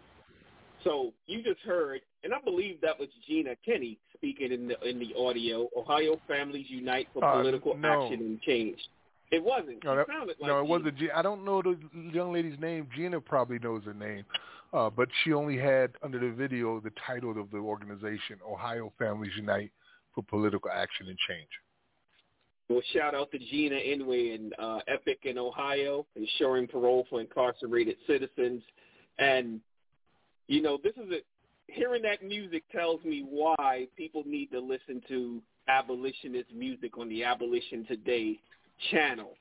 You know, just the music that we have. You can hear anything from Lil Wayne or Cash Doll all the way out there on the other side to Crosby, Stills, and Nash. You know, this shows just how universal the movement of abolition is. It's something that everybody should be locked in on because it affects everyone. You know, at any given time, any given day, someone can become enslaved. It doesn't matter your race, your political affiliation, any of these things. So that's why everyone should be all hands on deck. And so that was Crosby, Stills, and Nash live. Find the Cost of Freedom. Welcome back to Abolition Today, abolitiontoday.org with Max Parthas and Yusuf Hassan. If you're just tuning in, you missed Louisiana Representative Edmond Jordan. But, of course, if you tune back in about an hour after the show, you'll be able to catch that portion of the segment because I have to go back and re-listen because I missed the entire conversation with the exception of the last few minutes, Max.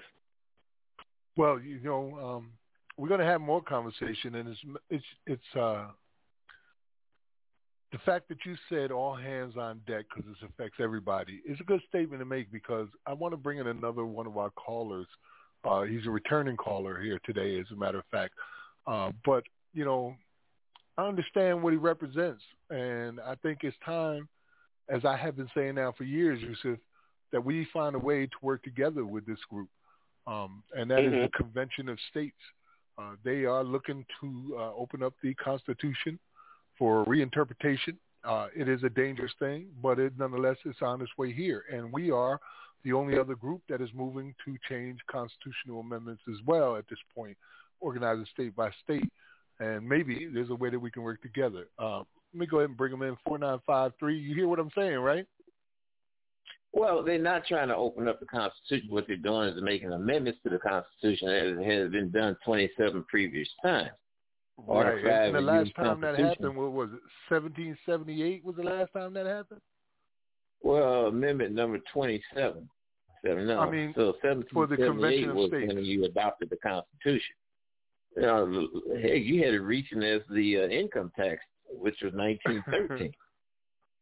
Yeah, I know there's been 27 amendments, but I mean, a convention of state hasn't happened now for a couple centuries. This will be the first time in a very long time. It'll be the first time that it started from the bottom with the people, because Congress would never put fiscal restraints on their spending. They surely wouldn't impose term limits, and they surely would not stop the overreach that they have. For instance, in Louisiana is a sovereign country per se, and its land is its land. But you have the federal government that's issuing licenses for the exploration and extraction of resources and collecting fees from that operation, well, that money should go to the state of Louisiana, to the people of Louisiana. As you see in Alaska, where Alaska, the people and residents of Alaska receive stipends based on that type of activity of oil exploration and drilling, goes back to the people every year. A pretty nice sum. Well, you know what we want? We want this 13th Amendment thing done, and it means a lot to a lot of people all across the country. I know that the Convention of States has quite a few amendments that they want to put in, everything from spending limits to term limits, right? But our number one thing is we want slavery ended. So how can we work together on that? Well, I think one thing you should do is start explaining to people what they're looking at. Hello? Because this is what happened. You know, at one point in time, the citizens of Texas did not pay for the incarceration of these criminals. They worked, and the money that they earned went for their house. Well, they worked now, let me to tell death, you what literally, goes on. though. It was the same thing in Louisiana one time, too. Yeah, they worked them to death in these convict leasing programs. Well, yeah, but that's getting beyond. That's something else. And what you're not supposed to kill people. But if you want the citizens to take on that burden themselves with increased taxes or the neglect of tax revenue going to things that is still going to exist, I think that is kind of, something has to be done about that. Take the city of St. Louis. The city of St. Louis, just of recent, its public safety costs was 51% of its fiscal budget, which includes police. And then you got this cry about defunding the police. Well, criminality is not going to stop, and it has to be paid for. And now we're throwing that burden on the taxpayers who have already experienced the experience of the crime itself, which has cost them monetary damages. Yeah, but see, what your statement fails to include in those numbers is the number of lawsuits that have to be settled by violations of people's constitutional rights. Many states have huge budgets that have to pay off these lawsuits. Like, that's never talked about. And we're both, like, this is away from the issue. We're talking about ending slavery and involuntary servitude. All of the other things are really just red herrings to divert from the conversation. We're talking about ending slavery and involuntary servitude, which are conditions. It's talking about the conditions. We're not talking about ending imprisonment. You know, we're not talking about any of that stuff. We're talking about ending slavery and involuntary servitude, which is going to change. It's going to humanize the people that are in prison. It's going to change their living conditions. It's going to change them being fed rancid food. It's going to change the exploitation of the families. We're not saying that, because I hear you mention a lot about victims and victim compensation. That's already included in sentences. The vast majority of states have fines and fees that go to victim compensation, called the Victim Compensation Board. So I get what you're saying with that. At the same time, we're just talking about ending slavery and involuntary servitude. Well, no one should have a problem with removing that from state constitutions and repealing, replacing it from the federal constitution.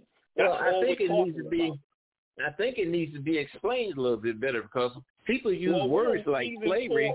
We're in season 4, episode 21. We've done a lot of explaining. You can go all the way back to March 15, 2020, and we've fully explained everything. We didn't just. I understand that, but what I heard a commercial. a few minutes ago. Yes. And that's not the first one. Amendment. That commercial had strong emphasis on the word of slavery, which is a highly inflamed word. But that's it needs to be better explained, because people say, man, you mean to say Louisiana still got slaves picking cotton? Yeah. See, they use those inflammatory. Let me tell you. Hang on, let me say something here. Let me give you some examples. Al Sharpton and Tawana Brawley. Remember that case? Another red herring. Al Sharpton has nothing to do with ending slavery and involuntary servitude. Yusuf, hang on. Now, Max's question hang on for a second. Now, I'll hang up if you don't want me to talk. I am a voter and I have kids. It's purely your choice. But Max asked the question about how we can't work together. See, you want me. How can we work the together? host of the show said that we need to work together. Yusuf, let me speak for myself, please. All right, go ahead and say what you got to say, brother. Yusuf, allow me to Thank speak you for myself. very much. Like I was saying before, you look at some cases like the one with Tawana Barley and Al Sharpton, where the victims turned around and filed a civil lawsuit against the accusation that they was made that came out that wasn't true, because they caused them, Al Sharpton and Tawana, caused them damages monetarily. Well, people don't necessarily understand that and know that, because the education is not going to the public, I think, the way it should. As I heard the commercial emphasize the word slavery, which is a highly volatile word, and it brings about certain emotions in people. And then the next thing you know, people will be agreeing with something on the front end, but they will be very devastated or surprised on the back end. I don't think that prisoners should be eating rancid food. I don't think that they should be mistreated or inhumane. But I do think that they should be able to pay toward the housing where they are being incarcerated for the criminality that they were duly convicted of. So what would be your issue with having slavery and involuntary servitude removed from the Constitution? Well, I'm going to tell you something. The word involuntary servitude is when somebody is convicted, they don't voluntarily serve. They carry out the time that's imposed on that conviction. That's one thing. Well, that's not what involuntary servitude deals with. That deals with the labor, and that's being forced to work, meaning you could wake up and have a bad day. Your mother just died, and you don't want to work. You could end up getting beaten to death, as happened in many instances where people have gotten beaten to death for not going to work, or they've lost good time credits, they've lost commissary, they've lost visits, they've lost their ability to use the phone, just for maybe they needed a day to just get their head together. I hear what you're saying, and I agree with what you're saying. That's what involuntary servitude is. So that's why my question goes back to, what is the problem with removing slavery and involuntary servitude from the Constitution? It's only that. Well, let me add there's this no other issues. Everything else add this to the question that you had. Let me add this to the question that you had. If they're not doing something, what are they doing? Just going to the gym? That's a false assumption. That's a false assumption that people don't want to work. There's a false assumption that they don't want to work. There's all of it. And we're also ignoring the fact that just the mere fact of being there's a thing called warehousing bodies that's generating billions of dollars just for the mere possession of the body. So this is why I say we have to be cautious of red herrings and logical fallacies. We're talking about removing slavery and involuntary servitude from the constitutions. Everything else is a distraction. Well, I think that the distraction is with the word slavery. Involuntary servitude, I don't see anything wrong with that, because the person that's in prison surely don't voluntarily to go in there. They commit a crime, they're duly convicted of that crime that leads them to be in prison. And when you talk about slavery, well, people know, or should know, those that study civics, that the 13th Amendment of the U.S. Constitution took care of that. But it didn't, because it said accept those convicted of a crime. See, it accepted it. So, again, ignoring what the Constitution Am I on mute? Can you not hear me at all? Go ahead, Max. Ahead, Max. I apologize, man. Like, wow. Breathe. All right? Now, I understand that the problem we're facing right now in this communication process is, on the conservative side, things are very much black and white. There are no middle grounds. So, for instance, you said that the system is fair, which means that everybody who is in a jail or a cage has obviously committed a crime, because the American justice system is infallible. They don't make no mistakes and have never made any mistakes. They wouldn't hunt people for profit. They wouldn't hunt people for control, right? They've never done that and would never do it. And that goes against everything we know to be true, both presently and historically. The facts prove themselves. And although we're talking about slavery, we're not talking about chattel slavery where you're born and die a slave. We're talking about where you become a slave for a period of time under the law, and you lose your rights as a human being and a citizen, not only while you're under this exception clause, but after you get out of it. So you serve your time.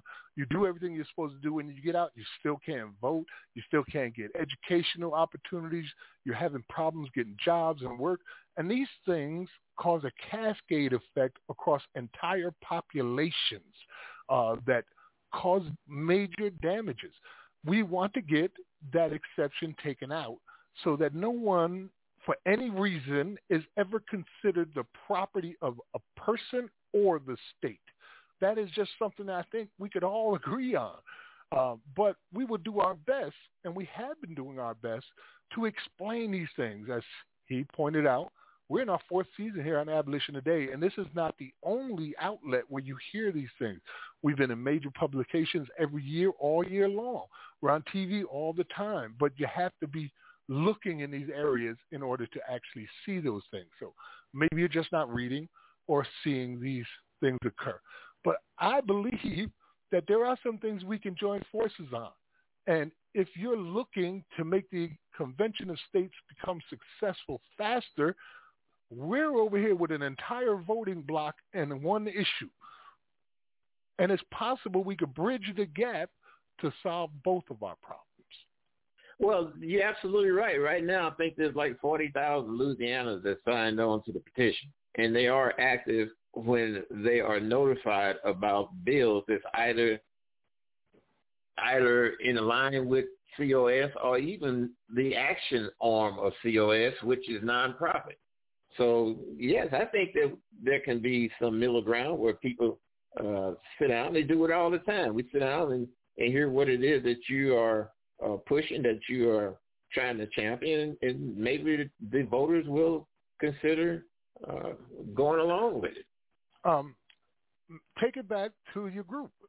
Let them know what we're talking about over here if they don't know already. Maybe they know already. And maybe we can have a sit-down about it. Does that sound like something that is possible?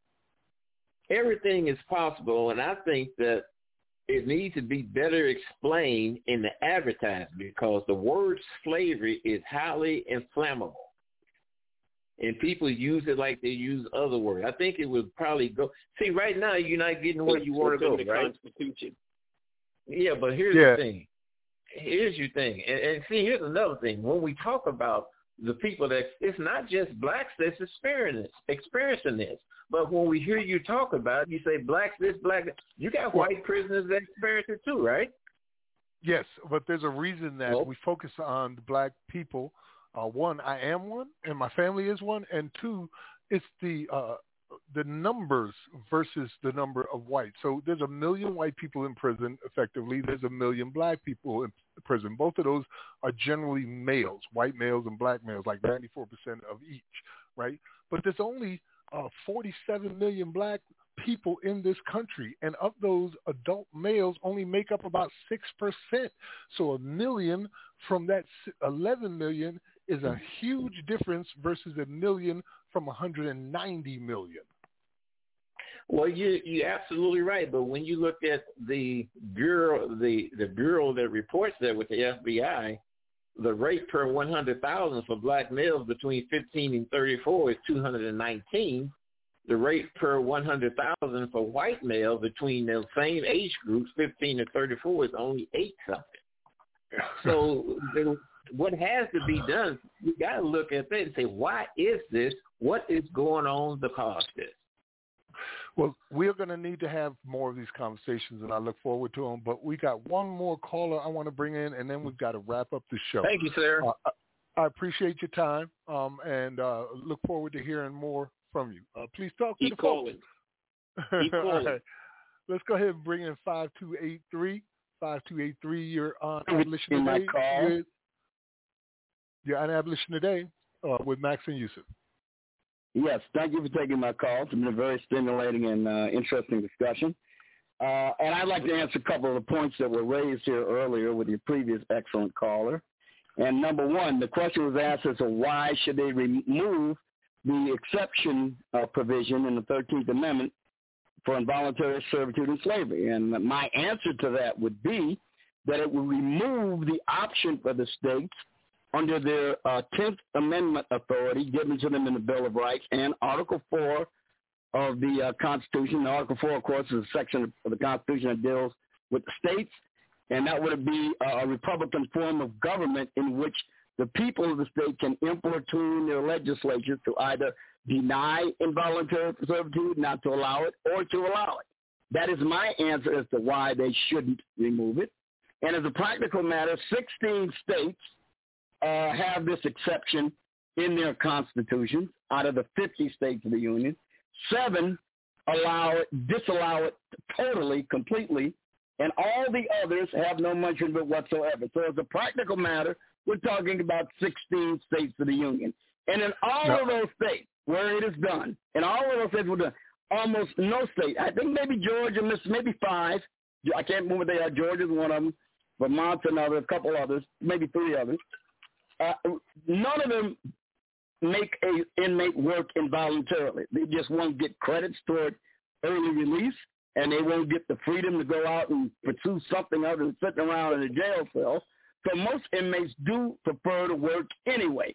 And now when you make the question of that there's compensatory programs for crime victims and state programs, yes, that's true. I'm not trying to interrupt you, but we've only got like 2 minutes left, so if you could make it. Okay, I can wrap this up in less time then. Right. When you talk about compensatory statement programs for taxpayers, and that taxpayers will pay reparations and compensations to victims of crime, I see no reason on God's green earth why that payment should not be mitigated by an able-bodied inmate remunerating the victims that they harm. I see no reason whatsoever that shouldn't be the case with, yes, even involuntary labor or voluntary labor, but I think it should be the inmate, to the extent possible, remunerating the victims. And I agree with you, finally, the last point. I agree with you completely. The state is not infallible. That is why I say we have fewer laws to enforce, many that are unnecessary and possibly capricious, then we won't have as many people locked up in the first place. But it seems to me like a lot of the people who are advocating for getting rid of slavery and involuntary servitude are the very people who want to heap millions of new laws on the books to regulate our behavior at every single level. No, that we're only one issue. That's all we've been working on this in every constitution. Also, your numbers are off in regards to the states. There were 25 states that had some form of exception clauses until 2018. It was 4 of those that allowed for involuntary servitude. The rest had slavery and involuntary servitude. Some had even more, like Georgia allowed slavery for contempt of court, and Vermont allowed it for debts and the like. Kind of my arena to know these things, just letting you know that was the case. And also when it comes to the labor, you're talking about paying the restitution of victims. That's understandable, and I would agree with that as well. But unfortunately, in a place like Louisiana, inmates are making 4 cents an hour. How do you possibly pay anything for 4 cents an hour? I think that it is a legislative remedy for that. I think what you can do is go to legislature, increase their pay, allow them a greater range of options in which work where you don't run afoul of the union, because I know that's going to be a big deal. But however, you work it out some sort of way to give them something. I'm not even saying it will completely fill the bill. I'm saying it will go somewhat toward remunerating the victims with some sense that these people have an obligation to remunerate the people that they harm. I think that is vital, even if it doesn't pay the whole amount. We are going to have to continue this conversation in upcoming shows or elsewhere. I appreciate your input, and thank you for calling. But we're about to wrap up the show. Sir. Thank you very much. And get into our final segment. So I'm going to go ahead and say, first of all, thanks to our callers and to Representative Jordan. Happy Father's Day to all on this pre-Juneteenth night. For the next 2 weeks, we will not be on live. We'll be playing a couple of replays as both Yusuf and I will be on the road doing the abolition work and things like that. But we'll come back on July 9th, and which is my son's birthday. Happy birthday, Jason. and we will give you an update on what's been going on. Hopefully we'll have a lot more conversations like this along the way. Yusuf? Yeah, great job holding it down, but it's for me, Max. You know, I tried to get here on time. Traffic was just crazy, 6-hour flight, basically 4 hours of traffic. So it's been a long, hectic day. And you know how passionate I am about abolishing slavery and involuntary servitude, and I like for conversations to stay on that topic. It's not saying that there aren't peripheral issues that need to be addressed, but we know that the root cause is abolishing slavery and involuntary servitude. And that's why I like keeping it on that. Thank you so much, Representative Jordan, for calling in. I came in, I heard Corinne speaking, and also the two gentlemen who just called. And I still haven't caught their names, and I hope they go back and listen to our archives, to see what has been taught on the show and for them to keep calling in. Because in order for us to come together and have this concerted effort, these conversations have to be had. They're going to be tough conversations. They're going to be sometimes heated conversations. But I'm gonna work on that. Thankfully we have the calm, cool, collected Max here.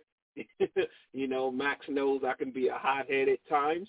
So I apologize to our listeners for me going off like that, even for the callers for me interrupting them when they speak. So that's what I have to say. I think we have do we have any announcements, Max? Yes, the announcement I just made a moment ago, we're going to be off air for 2 weeks while I'll be in Kentucky for a week. And I know you said you'll be traveling. You're in California right now, as a matter of fact. For the past 3-4 weeks, right. You've been in a different city and time zone each week. Out here getting to work, man. Getting to work. Right. So July 9th, we'll come back with a live presentation, but we're not done. We'll be doing work all along. So check out our social media accounts and follow us there so you can see updates every day on what's going on. And always remember to go to the Abolish Slavery National Network's website, which is abolishslavery.us, for all kinds of wonderful resources and information and music and all of that to help you along the way in understanding. As the men said, we could explain it more. Well, there's a lot of explaining happening on that page. Yusuf? For sure. And again, thanks, Max. I appreciate it, man. I appreciate it. All right. Should I do the sponsors thing today? Yeah, do the sponsors. No, I can do the sponsors. Okay. And we're going with Gordon for the clothing, right? Yes. Okay. So thank you so much to our callers, our guests, the sponsors and partners, Jailhouse Lawyers Speak, the IMW Ubuntu Prison Advocacy Network, Say My Urge, Quakers Uplifting Racial Justice, the Paul Cuffey Abolitionist Center, Prismatic Dreams, and the Abolish Slavery National Network.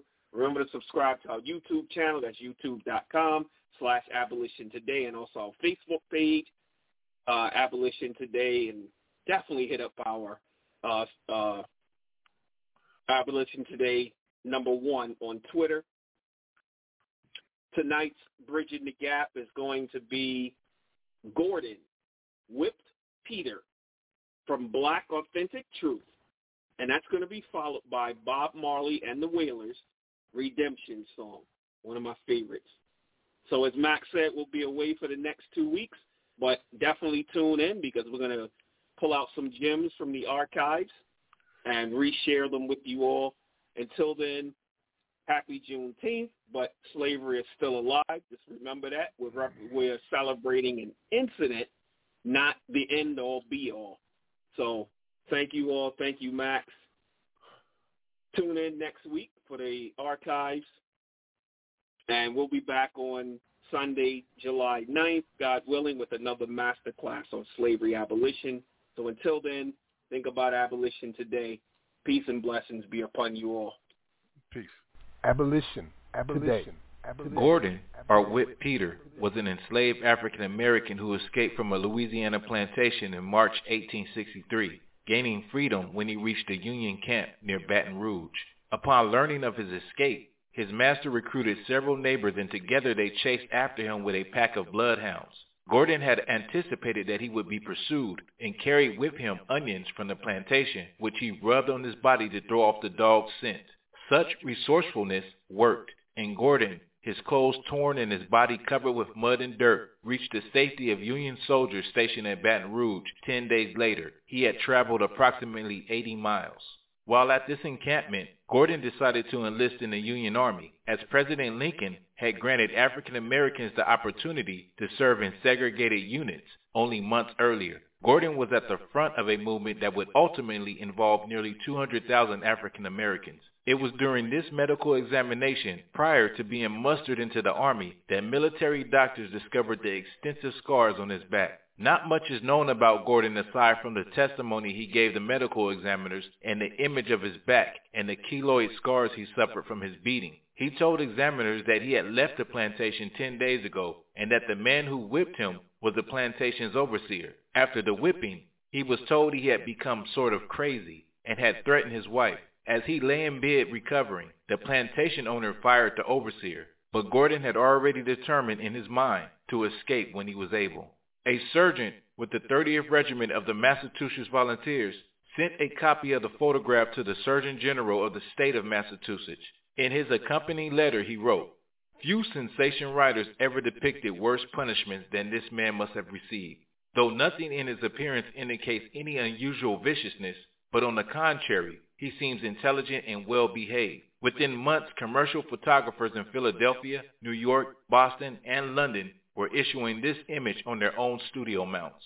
Recognized as a searing indictment of slavery, Gordon's portrait was presented as the latest evidence in the abolitionist campaign. An unidentified writer for the New York Independent wrote, "This card photograph should be multiplied by 100,000 and scattered over the states. It tells the story in a way that even Miss Harriet Beecher, author of Uncle Tom's Cabin, cannot approach, because it tells the story to the eyes." Records of Gordon's military service during the Civil War are incomplete. Harper's Weekly reported that he served as a Union guide in Louisiana and that during one expedition he was taken captive by Confederate forces, beaten, and left for dead. Yet he supposedly survived and returned to the Union lines.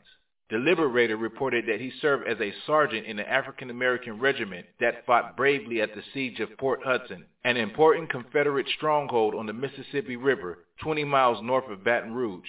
There are no further records indicating what became of Gordon, yet this famous image of him lives on as a searing testament of slavery's brutality and the fortitude, bravery, and courage displayed by so many African Americans during this time period. This is the story of Gordon, also known as Whipped Peter. Old pirates, yes, a rabbi, sold I to the merchant ships. Minutes after they took I from the bottomless pit, but my hand was made strong by the hand of the Almighty. We forward in this generation triumphantly. Won't you help to sing these songs of freedom? 'Cause all I ever have, redemption songs, redemption songs. Emancipate yourselves from mental slavery. None but ourselves can free our minds. Have no fear for atomic energy, 'cause none of them can stop the time. How long shall they kill our prophets while we stand aside and look? Ooh, some say it's just a part of it. We've got to fulfill the book. Won't you help to sing these songs of freedom, 'cause all I ever had,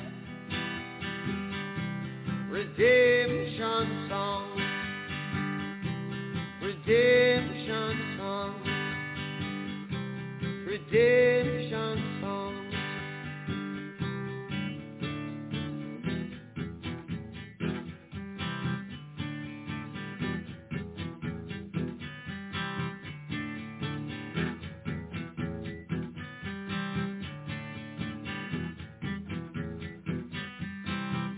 Emancipate yourselves from mental slavery. None but ourselves can free our mind. Oh, have no fear for atomic energy, 'cause none of them can stop at the time. How long shall they kill our prophets while we stand aside and look? Yes, some say it's just a part of it. We've got to fulfill the book. Won't you help to sing these songs of freedom? 'Cause all I ever had, redemption songs. All I ever had, redemption songs. These songs of freedom, songs of freedom.